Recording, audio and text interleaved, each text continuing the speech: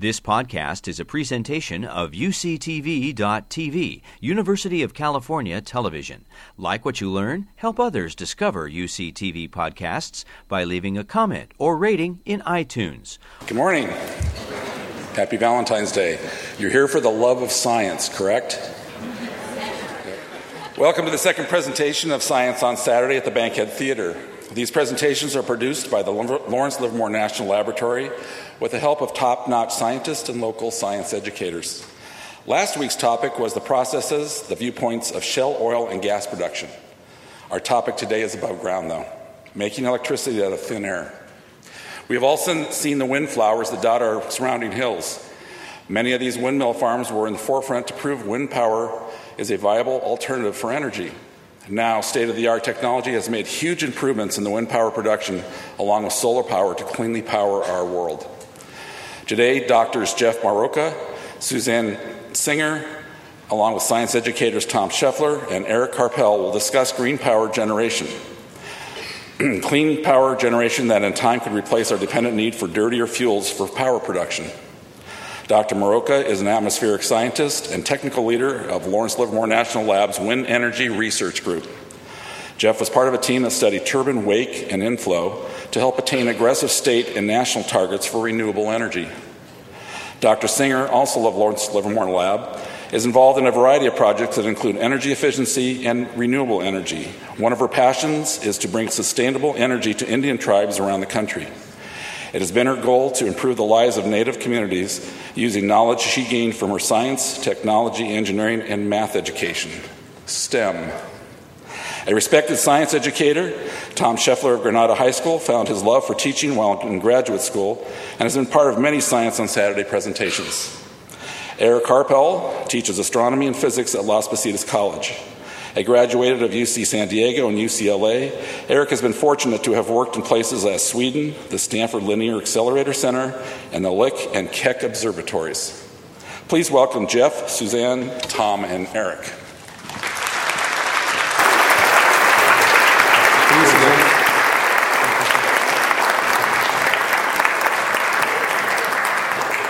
All right, are we ready to talk about a little science? It's great to see you all. So today we're going to talk about energy. So let's start with a definition. Energy, what is it?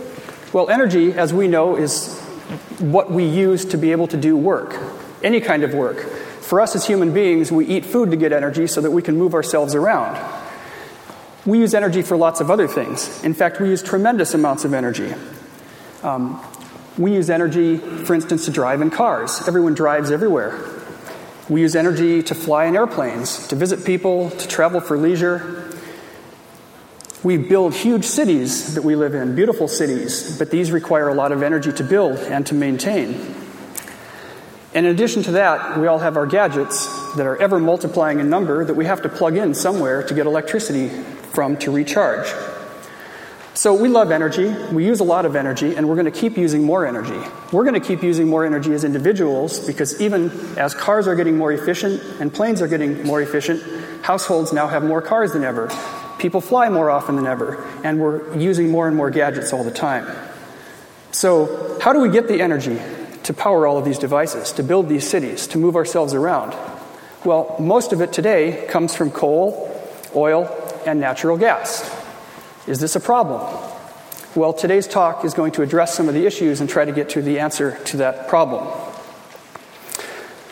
So first, let's try to figure out how much of this stuff we use. Eric, can you tell us a few things about this? Sure. It probably won't surprise you to see that in the United States, about a third of our total energy use is from petroleum.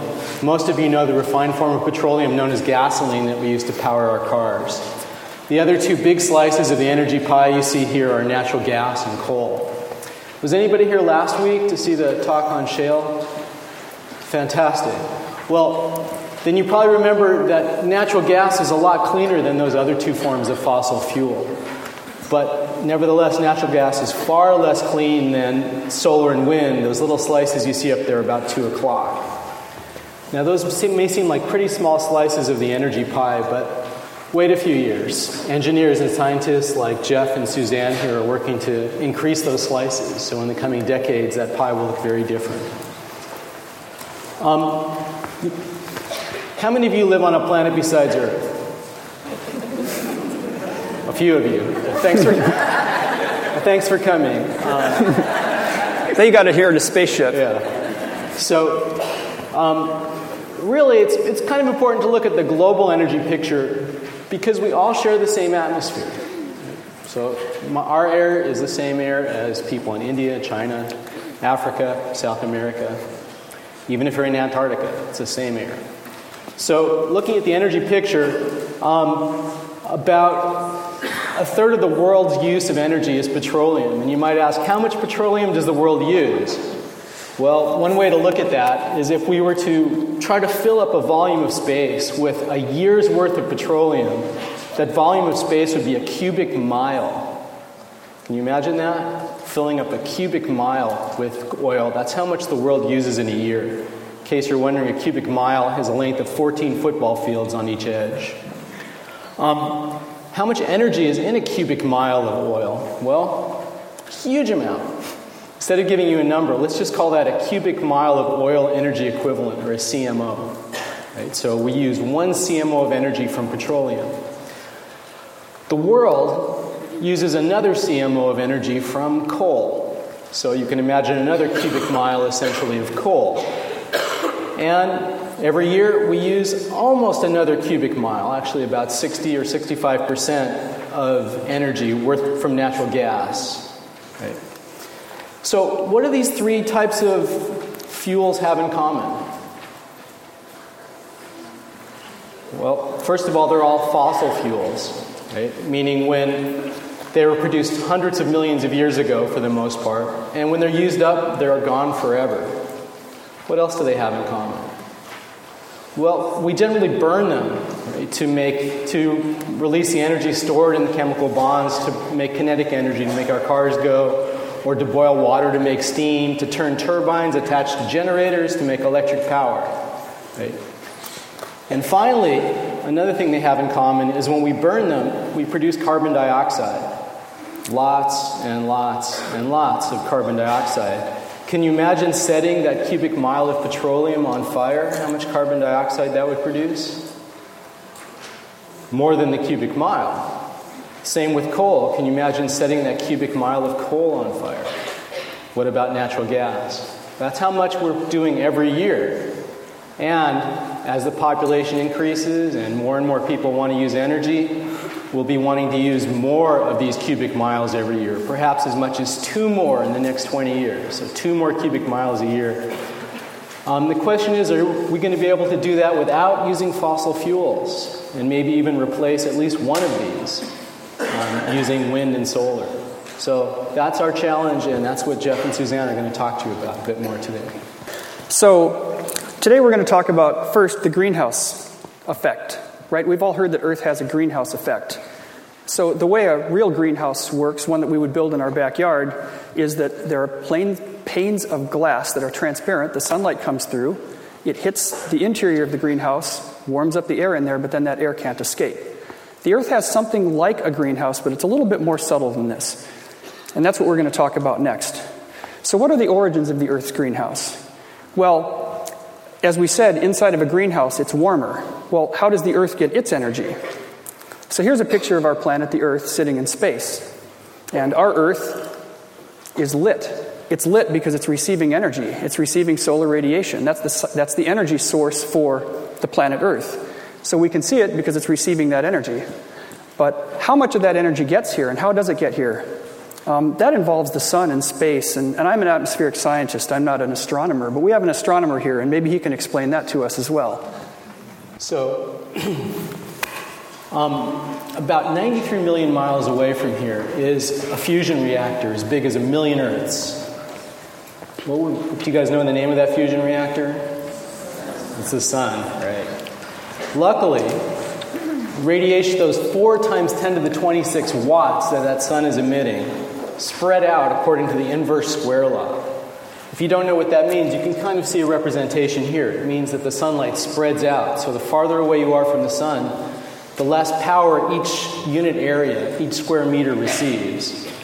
By the time you get to the Earth, 93 million miles away, each square meter receives about 1,400 watts.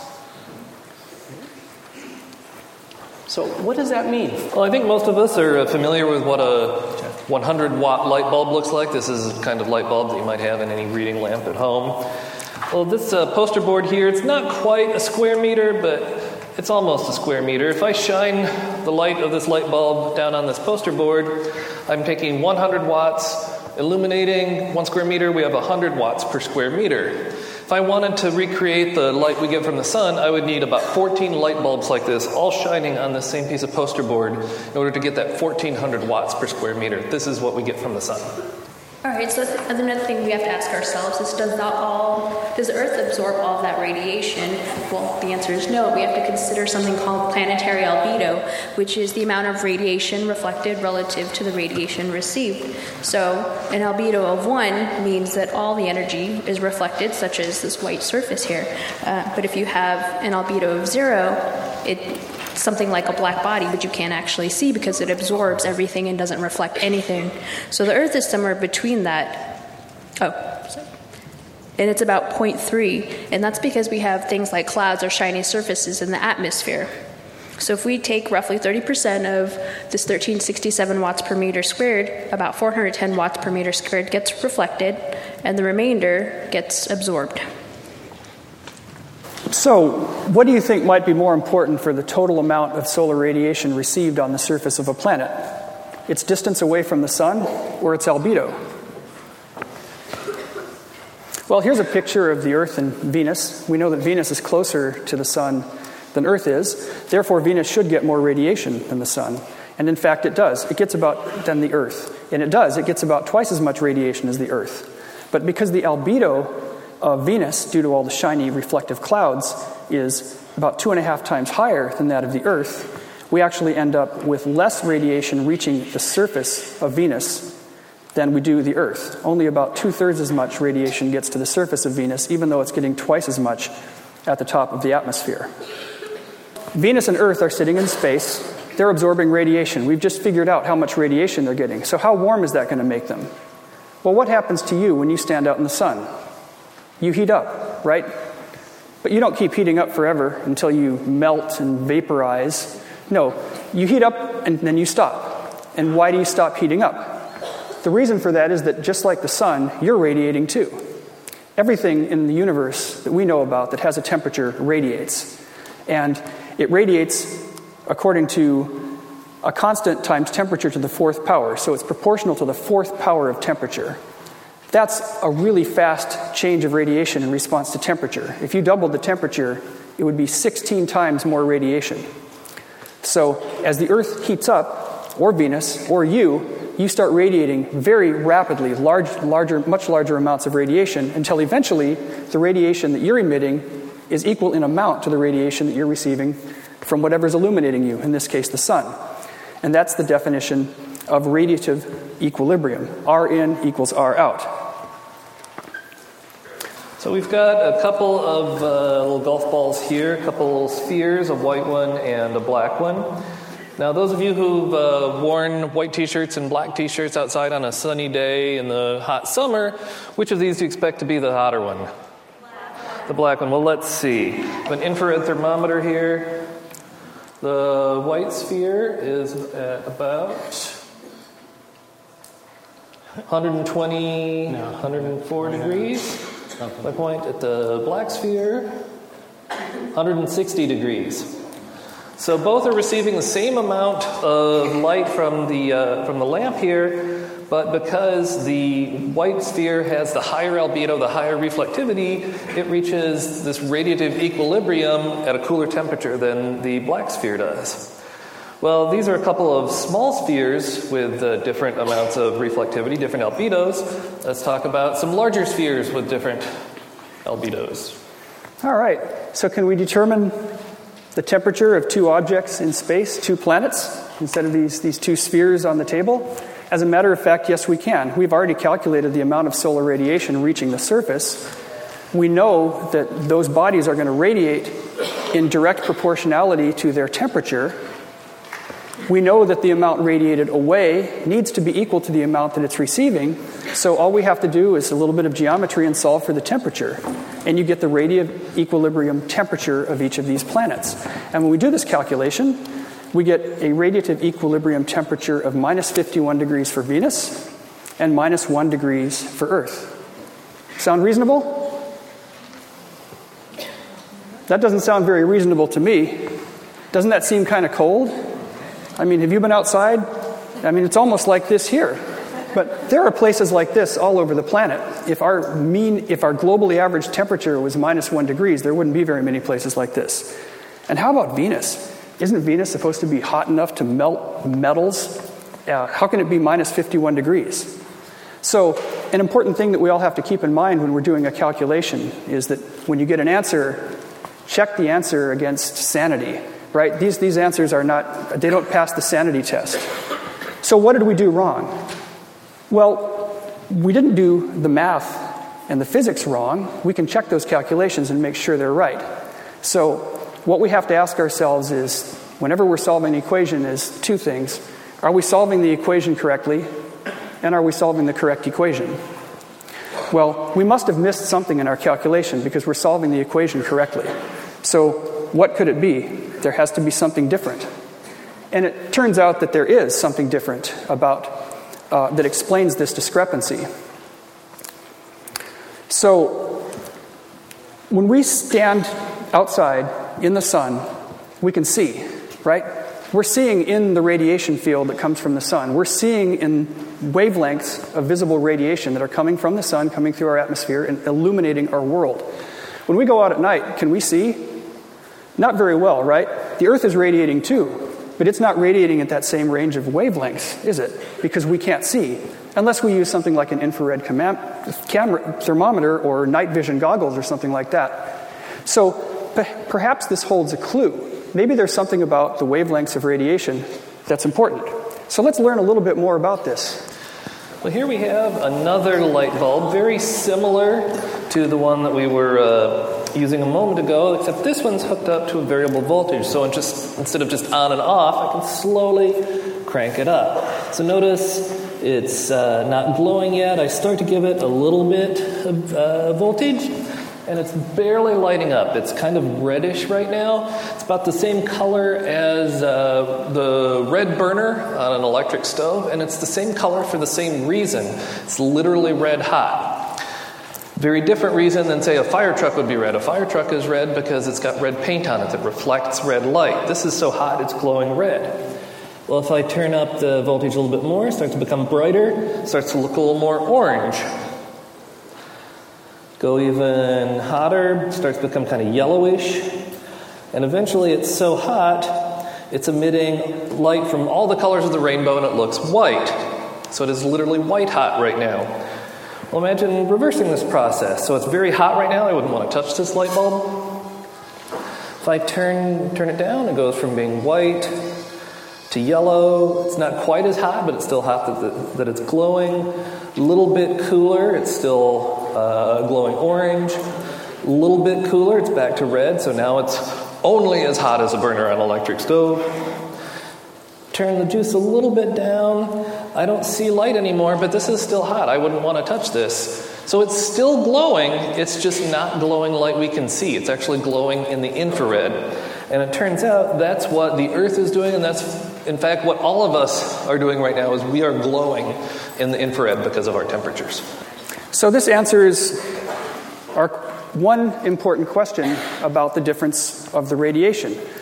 Here we're showing the distribution of the wavelengths of radiation coming from a hot object like the sun. Remember, the wavelength is just the distance of the wave train across two adjacent crests or troughs. And all electromagnetic radiation, whether it comes from the Earth or the sun, is in the form of a wave field. So we also can find that the peak wavelength at which the most radiation is emitted from a body is inversely proportional to temperature. It's B over T. That means if you have a very hot object like the sun that has a temperature of 10,000 or so degrees Fahrenheit, those wavelengths are going to be very short. However, when you have an object like the Earth that's supposedly minus 1 degrees, that radiation is going to be at much longer wavelengths, and in fact, it is. And as he showed us when he turned the light down, below red is infrared, infra below, and that's where the Earth's radiation spectrum begins.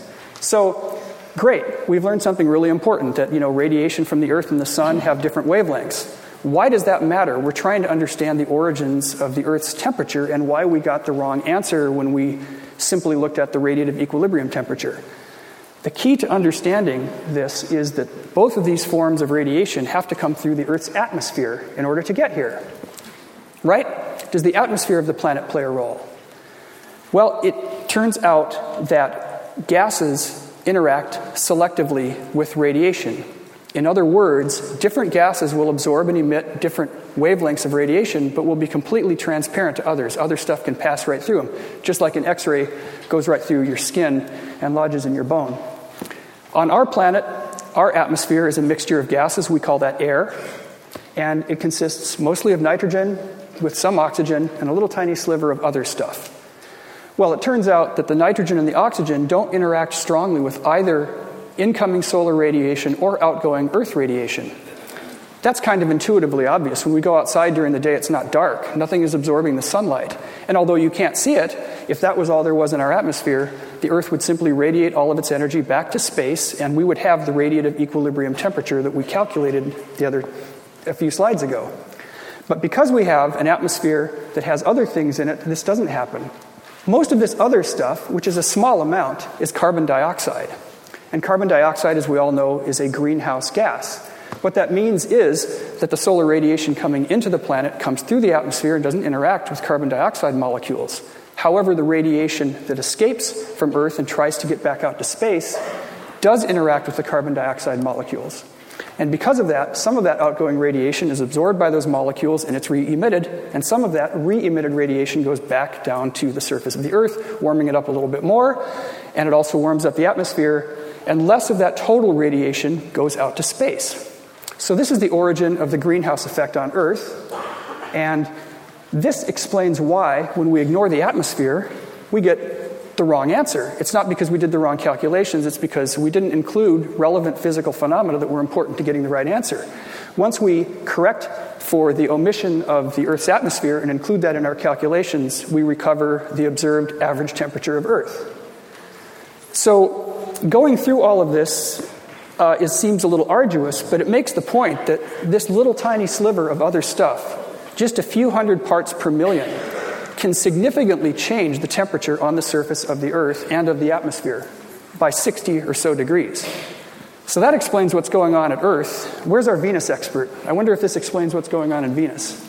Thanks, Jeff. So, those of you that came here from off-world, I suspect that none of you came from Venus. It would be a little difficult to live at 864 degrees Fahrenheit. Not only that, if you tried to take a breath of the atmosphere, 96% of the air you'd be breathing was carbon dioxide. That's not the whole story, however.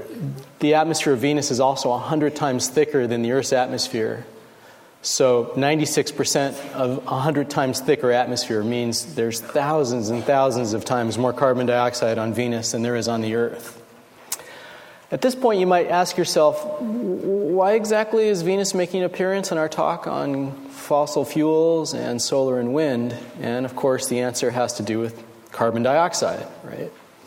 All that carbon dioxide on Venus produces what's called a runaway greenhouse effect, meaning that the sunlight that penetrates through the atmosphere hits the surface, warms the surface up. As Tom was showing you, it starts to glow in the infrared. That infrared radiation is reflected and re-reflected back down to the surface, reheating the surface and reheating the air many, many times until Venus reaches this incredible temperature. Now, on Earth, we're emitting quite a bit of greenhouse gas, quite a bit of carbon dioxide ourselves, and so it's worth talking for a minute about why Venus has so much carbon dioxide, and then you can ponder whether the Earth is headed in that direction. And we need to understand that. We need to go back billions of years to when the Earth and Venus both had lots of water. But Venus has always been closer to the sun. And so the water that was on Venus was gradually being destroyed by the sun's ultraviolet rays. That doesn't sound good, does it? Luckily on Earth, that didn't happen. It continued to rain on Earth, and the rain washed carbon dioxide into the water, where plant life evolved to produce oxygen. The oxygen produced ozone, and the ozone protected not only the plant life, but it also protected the water vapor in the atmosphere, so it didn't get destroyed by ultraviolet. What about Venus?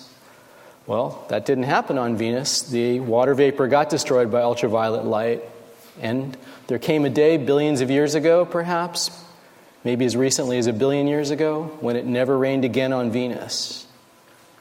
After that, the carbon dioxide that was accumulating in the atmosphere from volcanism continued to accumulate and accumulate and accumulate and accumulate and accumulate until it produced the runaway greenhouse effect we see today. This is something we'd very much like to avoid here on Earth, so perhaps Jeff can tell us a little bit about whether that's a possibility. So that's a pretty scary tale, and we're not here to try to tell you that that's what's going to happen.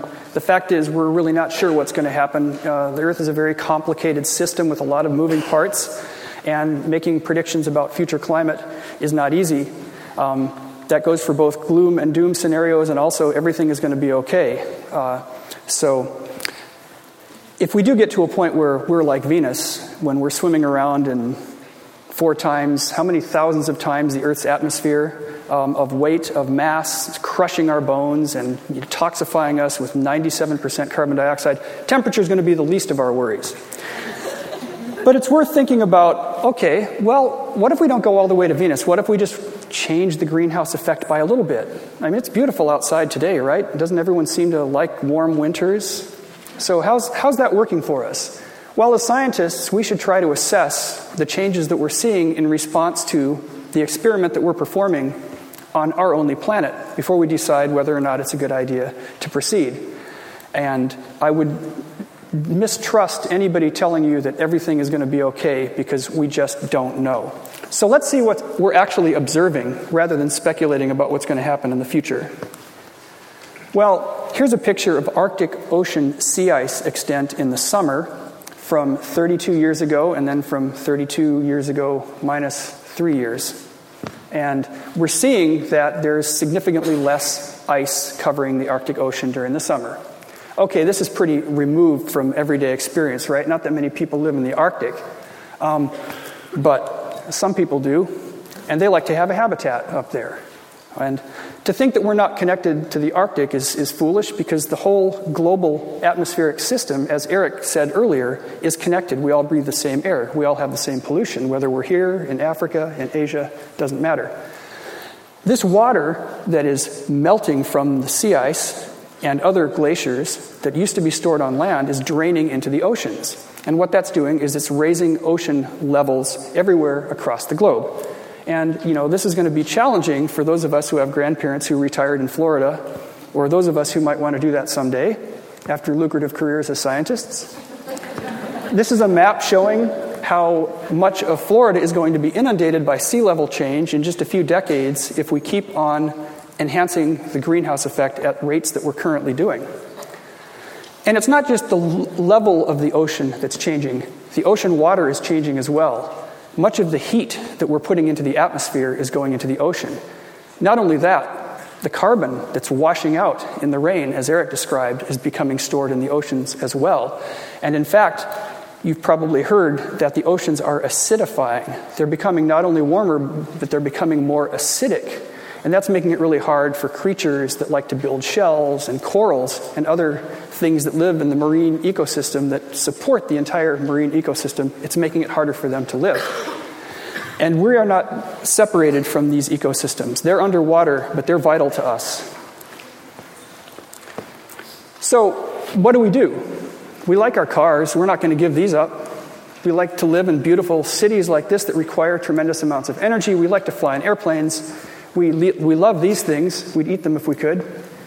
But powering all of this is polluting the atmosphere. We're burning coal, oil, and natural gas. So is there an alternative? Is there something else that we can do instead? Well, we're going to talk about a couple of those. I'm going to talk about wind. I'll talk about solar. And we're going to see what wind and solar can do. Now, preemptively, I'm going to say there are a lot of other forms of green technology that we could be looking at. We're going to focus on wind and energy for a few reasons. One, you can see evidence of them all around here. You can see the wind turbines in Altamont. You can see solar panels around here. In Southern California, you can see giant solar, industrial-scale solar plants. Also, these are technologies that are deployable at scale today that can make a huge difference in those cubic mile of oil equivalents that Eric was talking about. So before we go into talk about wind energy, let's first look at how we make power today and how wind turbines can make power instead of what we're using today. I was wondering if you wouldn't mind providing the energy that we need to turn this crank that's attached to a generator to power this light bulb. So can you give that a whirl? Can you do a little faster? Not too much fast. Kind of in between. A little faster. There you go. So keep doing that for a while. Notice Parker's not having too much trouble. And you also notice this light bulb isn't lighting up. Right? Well, what happens? That's because I haven't connected the circuit yet. So what happens if I connect the circuit? So let's connect that circuit. You guys keep an eye on the light bulb and Parker. Did you notice any difference there, Parker? What happened? Got tougher. And now Parker's got that light bulb going. So Parker, keep that light bulb going. Don't stop. Right now, Parker's using his muscles to provide the kinetic energy you need to turn that turbine to generate electrical power. Instead of boiling fossil fuels. Are you okay there, Parker? Yeah. Good. Instead of using fossil fuels to do this, to burn fossil fuels to boil water to make steam to turn a turbine connected to a generator, we can use Parker. Okay. But remember, you don't get something for nothing. And Parker's getting probably a little tired right now. So what happens if I disconnect that circuit? Did you notice how that got a bit easier? Didn't it? Yeah. Okay. Well, thanks, Parker. I think we'll give you a rest now. And so that shows you don't get something for nothing. Hey, Parker. All right. Okay. So we can burn fossil fuels to boil water to turn turbines connected to generators to make electric power. We can get Parker or all of you and thousands of audiences like you to turn turbines. Or we could use kinetic energy from another resource we have. Can anybody think of one that might be available? What's that? Wind. Is there someone that could provide some wind for me?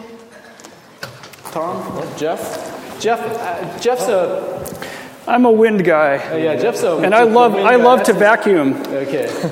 This is the inverse vacuum. Yes. This actually blows out. Okay. So we have here a very small wind turbine, a little smaller than the ones you see outside, but still a wind turbine. And we're going to use the kinetic energy of wind to turn this turbine. And look, it's almost like a Parker of energy right there. Right, lighting our little light bulb. There you go. Okay. So now, this is a turbine. This is a very small toy turbine, and we're lighting. Well, it's a real turbine attached to a real generator, but it's a very small scale.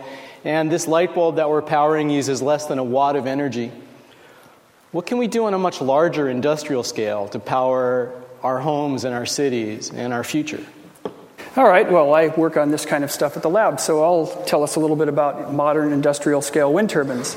So these things stand very tall, around 100 meters on towers. They have blade diameters that are very large. Let's see why they're so large. First, let's understand how they work. So one of the differences between a real utility scale turbine and the one that we looked at is the shape of the blade. Wind turbines have very uniquely shaped blades. They're very long. They change shape as you go down the length. And if you look here on this image to the right, to the lower right, you'll see there are cross sections of the blade. These are familiar shapes to aerodynamicists. They're called airfoils. Airfoils have a particular property that when the blade moves through the air, the wind flows over the wing and generates a force called lift. We're all familiar with this because we've all flown in airplanes before, right? So the pilot of an airplane is able to generate enough lift by moving quickly enough through the air, or also by changing the angle of attack. The angle of attack being the angle between the chord line of the blade, the line running down the middle of the blade, and the velocity hitting the front of the wing. So what's true for airplanes is true for wind turbines. In wind turbines, we want to use that lift force as it flows over the wings, or the blades in this case, to generate a lift force that's in the same direction. So why don't wind turbine blades look just like airplane blades? Well, because there's another component of motion that has to be considered as well. What really drives a wind turbine is the wind blowing into the front of the turbine. As the turbine turns, it induces another component of the flow that you're seeing pictured here with the pink arrow. And it's really the combination of those two forces that defines the resultant vector, which is what you would feel if you were on the tip of that blade. The angle is a little bit different. But just like the pilot can change the angle of attack and to some extent change the speed of the aircraft, the control system in a wind turbine can pitch the blades. And as you can see, you can also the blade shape also changes as you go in radial length down out towards the tip, due to the fact that the tips are moving in the circle faster than the areas near the blade root or near the hub.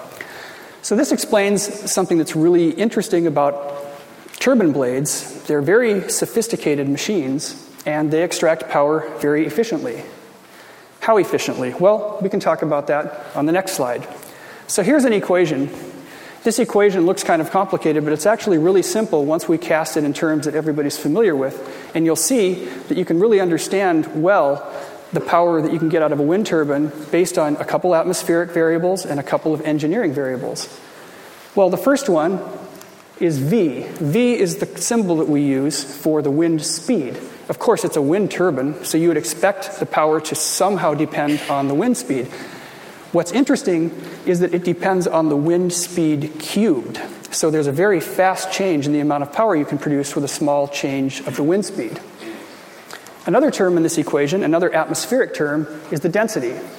The density of air is the mass of all of the molecules of gas that are in that air over the volume, a given unit volume of the air.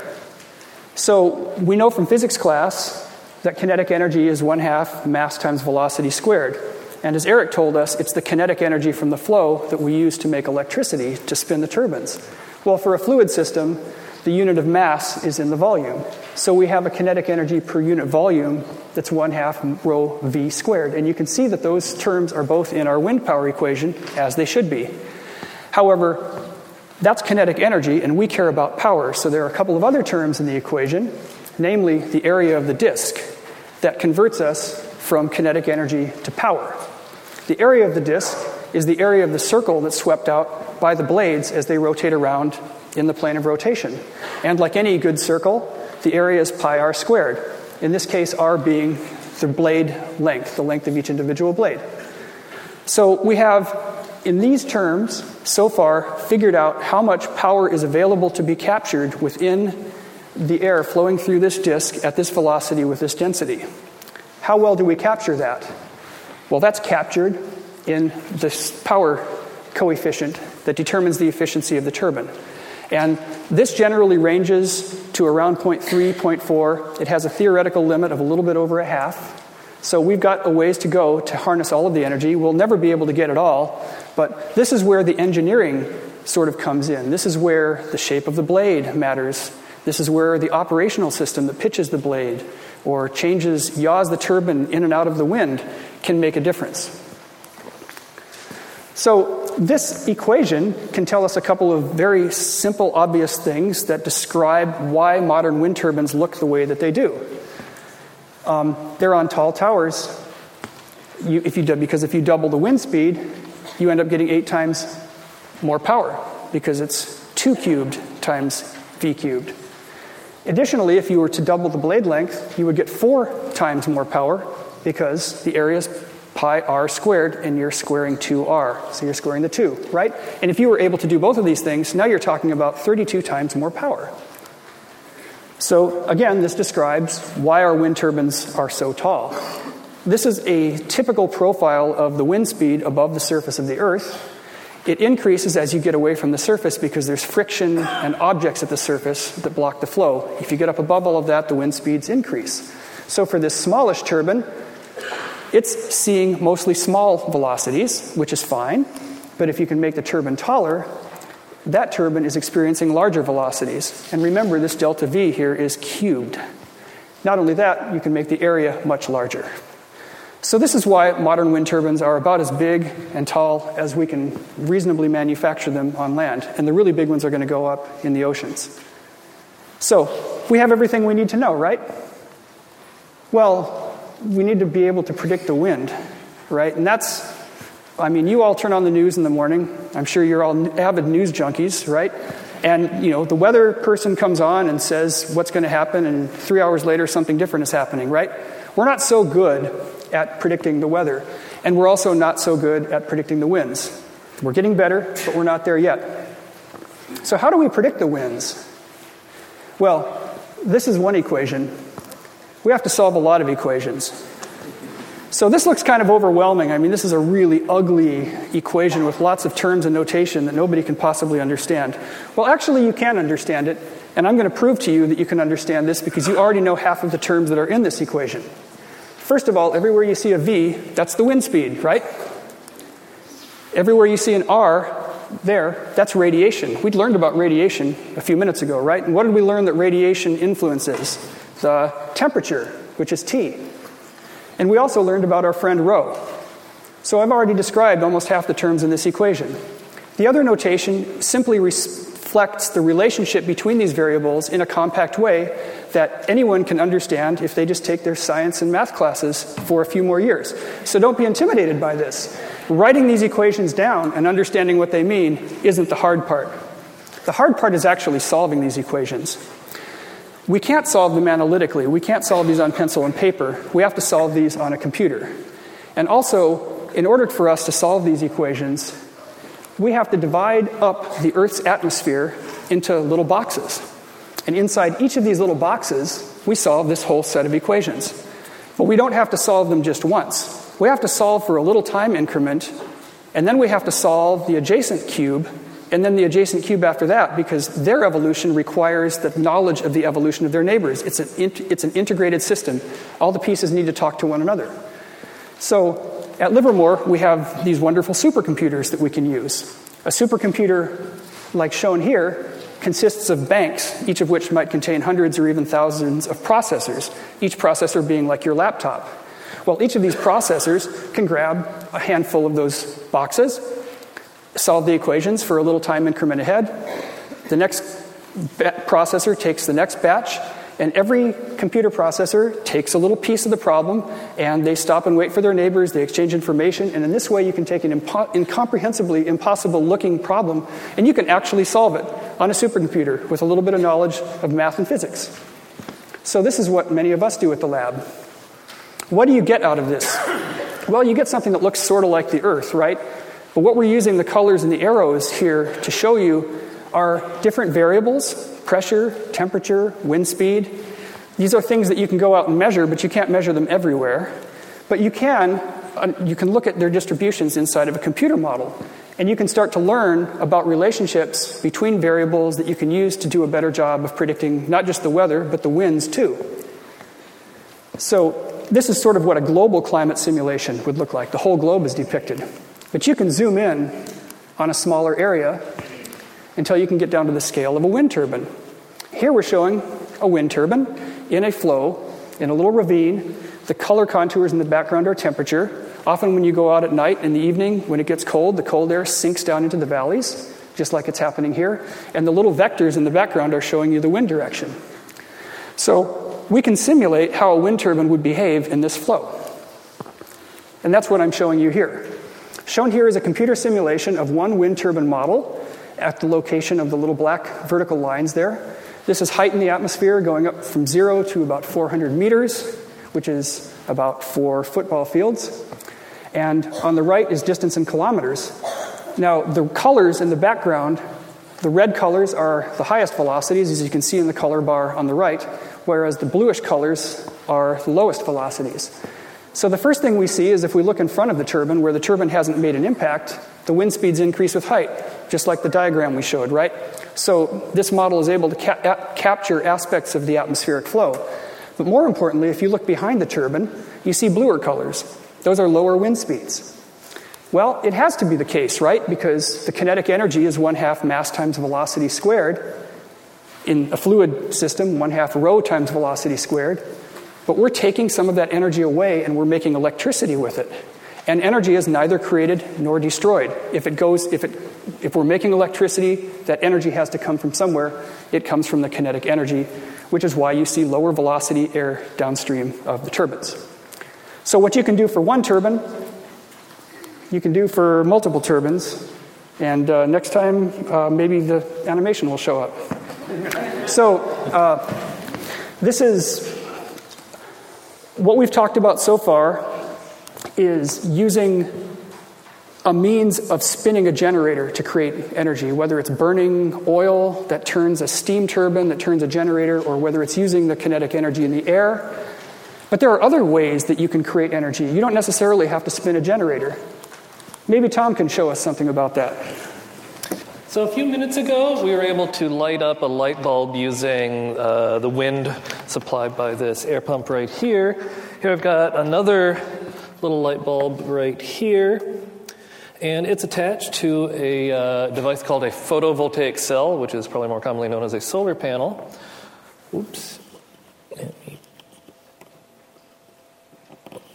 So if I bring in a light source,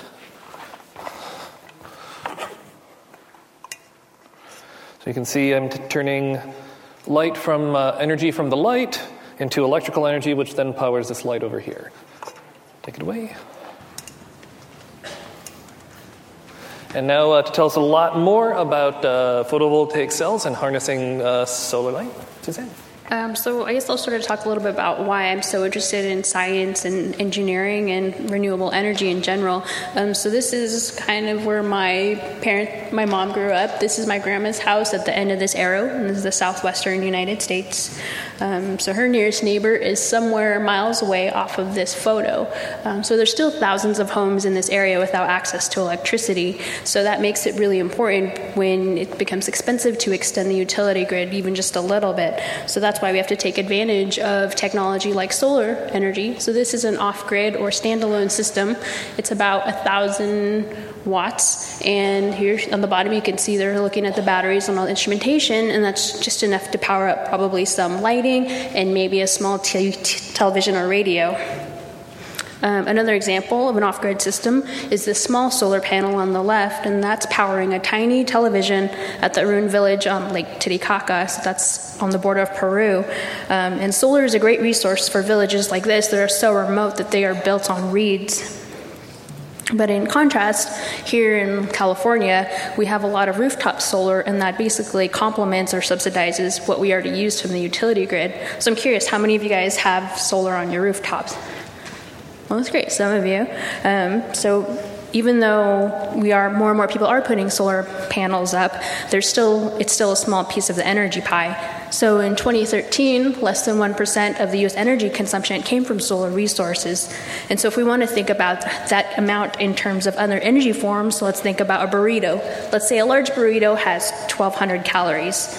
So that much solar energy is like the energy contained in 97 billion burritos. But solar energy is not something that's new. People have been using it for thousands of years. So this is a photo of Mesa Verde. So a lot of these communities took advantage of the heating when the solar heats the ground, and that's called sort of thermal mass to keep themselves warm. Other ways they've used it is to use their windows and overhangs to take advantage of the sun. So in the wintertime, when the sun is low, it allows sunlight and heat through. But in the hot summer months, it's high enough to where the ledges block off some of the sunlight. But there are other ways we can take advantage of solar. So this is a picture of Eric standing in front of a sort of a dish of mirrors, and that's focused onto a little pan or stove there. So people take advantage of focusing light to provide heating.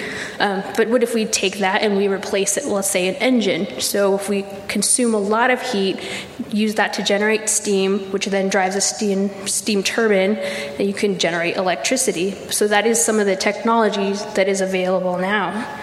Another form of concentrating solar power is what you see here on the right. So sort of on the ground is a whole array of mirrors or heliostats that track the sun, and then they focus light onto that little square up there, and that is the power tower. So the receivers up there collect the heat, and they use that, again, to generate steam and generate electricity.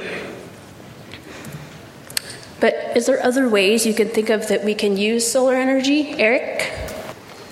So one of the problems with solar and wind is that it's an intermittent resource, meaning that solar energy is available generally when the sun is shining, and solar energy is available when the sun is shining, and wind is usually available when the wind is blowing.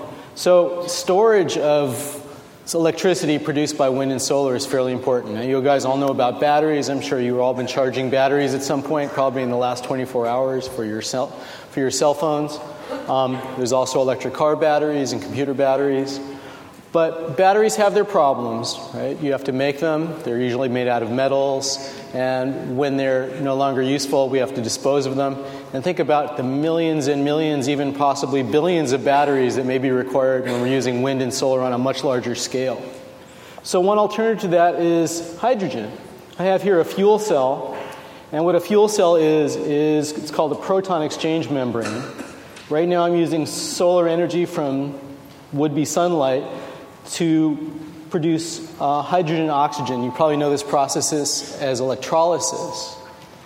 And so you can see those little bubbles that you're seeing are bubbles of oxygen and hydrogen that are being produced. Normally there'd be twice as much hydrogen as oxygen, but the system's a little leaky here, so we have more oxygen than hydrogen. Now if I turn that light off, or at least away from the panel, I can still try to recover that energy by putting the hydrogen and oxygen back together through an identical proton exchange membrane. And so in order to do that, I have to open these little stopcocks that let water through. And hopefully we'll get the water's flowing, making a little mess of this. And you can see the panel, you can see the little propeller turning there. So no sunlight, no problem.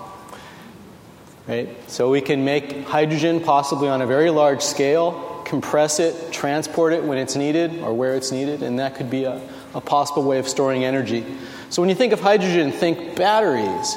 Don't think hydrogen itself, but the hydrogen acts like a battery for us. Here's our waste product. Water. So this generally will run for a while. Let me turn off the stopcock. Thanks.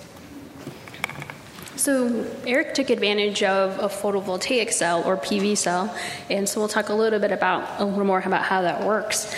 So you typically have sun, like as we talked about, coming in, which hits the solar panel. So these are made of materials such as semiconductors or silicon that take advantage of what's called the photoelectric effect. And so this allows these materials to absorb photons and release electrons. So when you have these free electrons, they tend to flow and generate a current. And this current, together with the cell's voltage, when you apply it across a load, you can generate electricity. And so something we learned earlier is that the sun comes in a wide array of wavelengths. And this sort of is what this signifies, which is the solar spectrum. So an ideal solar cell would outline the shape exactly, but that's very hard to do. So just to give you an example, some of these blue solar cells you're used to seeing are probably silicon. And so this blue line is kind of the shape or the outline that it takes advantage of. So it only uses a small fraction of the solar spectrum to convert sunlight to electricity.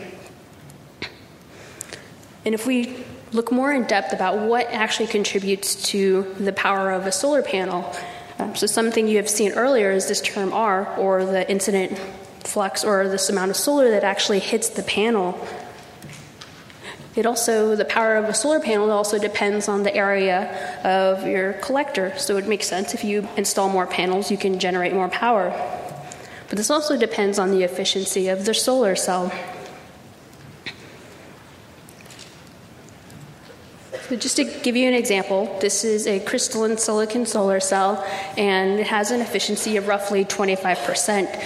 So this material preferentially absorbs some of the red wavelength of light and pretty much reflects all others. So there's some research into looking into how can we increase the efficiency of some of these cells.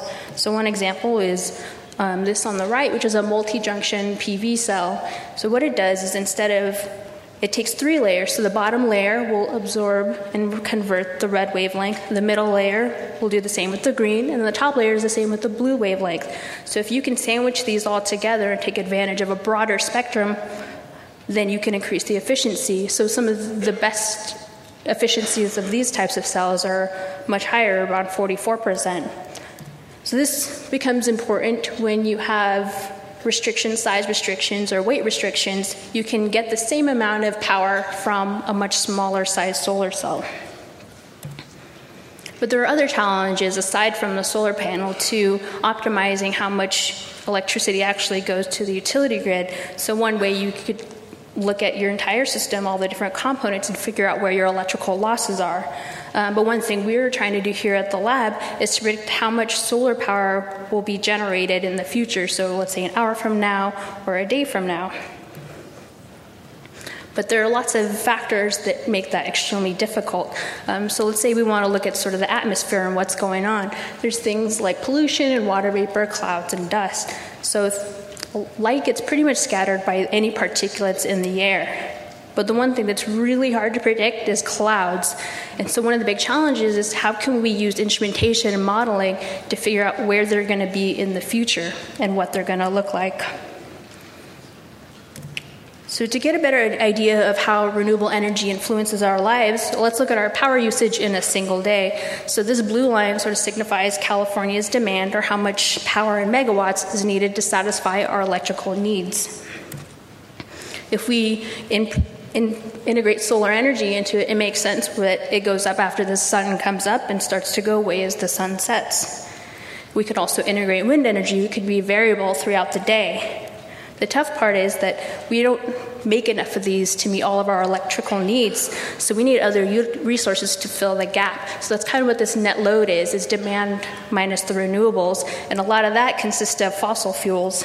So one of the challenges we have is how do we efficiently and effectively integrate renewable energy into the grid without wasting too much? What we really want to do is increase both of these lines, solar and wind, so that we can use a lot less net load and a lot less fossil fuels. Another challenge we have is sort of what Eric was alluding to earlier, is how do we store solar power or wind power and use it later? So as we know, solar is only available during the sunlight hours. Your wind could change throughout the day, although it tends to be stronger at night. One example is we can install solar. So that's me helping install a battery bank for a solar panel on the roof. And Eric talked about another possibility is to be able to use fuel cells. So Jeff is going to talk about another challenge. Another issue that we have is that the resources are not distributed everywhere where we want to use them. This map on the left is showing where are the best solar resources. Those are the darkest colors that you see on the map. And as we would expect, most of those are in the desert southwest, where we have the lowest latitude, so we get more solar energy, and we have also the fewest clouds due to the atmosphere being very dry. On the right, we have a distribution of where the wind resources are best, and it's the purple, lavender, and red colors that show us where the wind resource is strongest. And notice that these two areas don't necessarily overlap. Not only do they not overlap well with one another, they don't necessarily overlap with population centers. Most of the wind is in what we call the flyover states, where many of us are from but no longer live. How do we get that energy to where the people who need it most can use it? And that's a transmission problem. And unfortunately, it's not as simple as just putting up some more power lines. But that's another one of the challenges. Now, what these show are annual average distributions. Well, we have an annual average temperature here in Livermore, but when you go out on a given day, it's probably not that, right? What we also need to do is be able to forecast what's going to be happening in a few hours, what's going to happen tomorrow, or for the rest of the day. And to do that, we use those things called models that we all love so much. But what is a model by definition? It's an abstraction of reality. It's a representation, but it's imperfect. It's not the real thing. That's true of model cars, model airplanes. You can decide whether that's true of model people. It's certainly true of the models that we use for the atmosphere.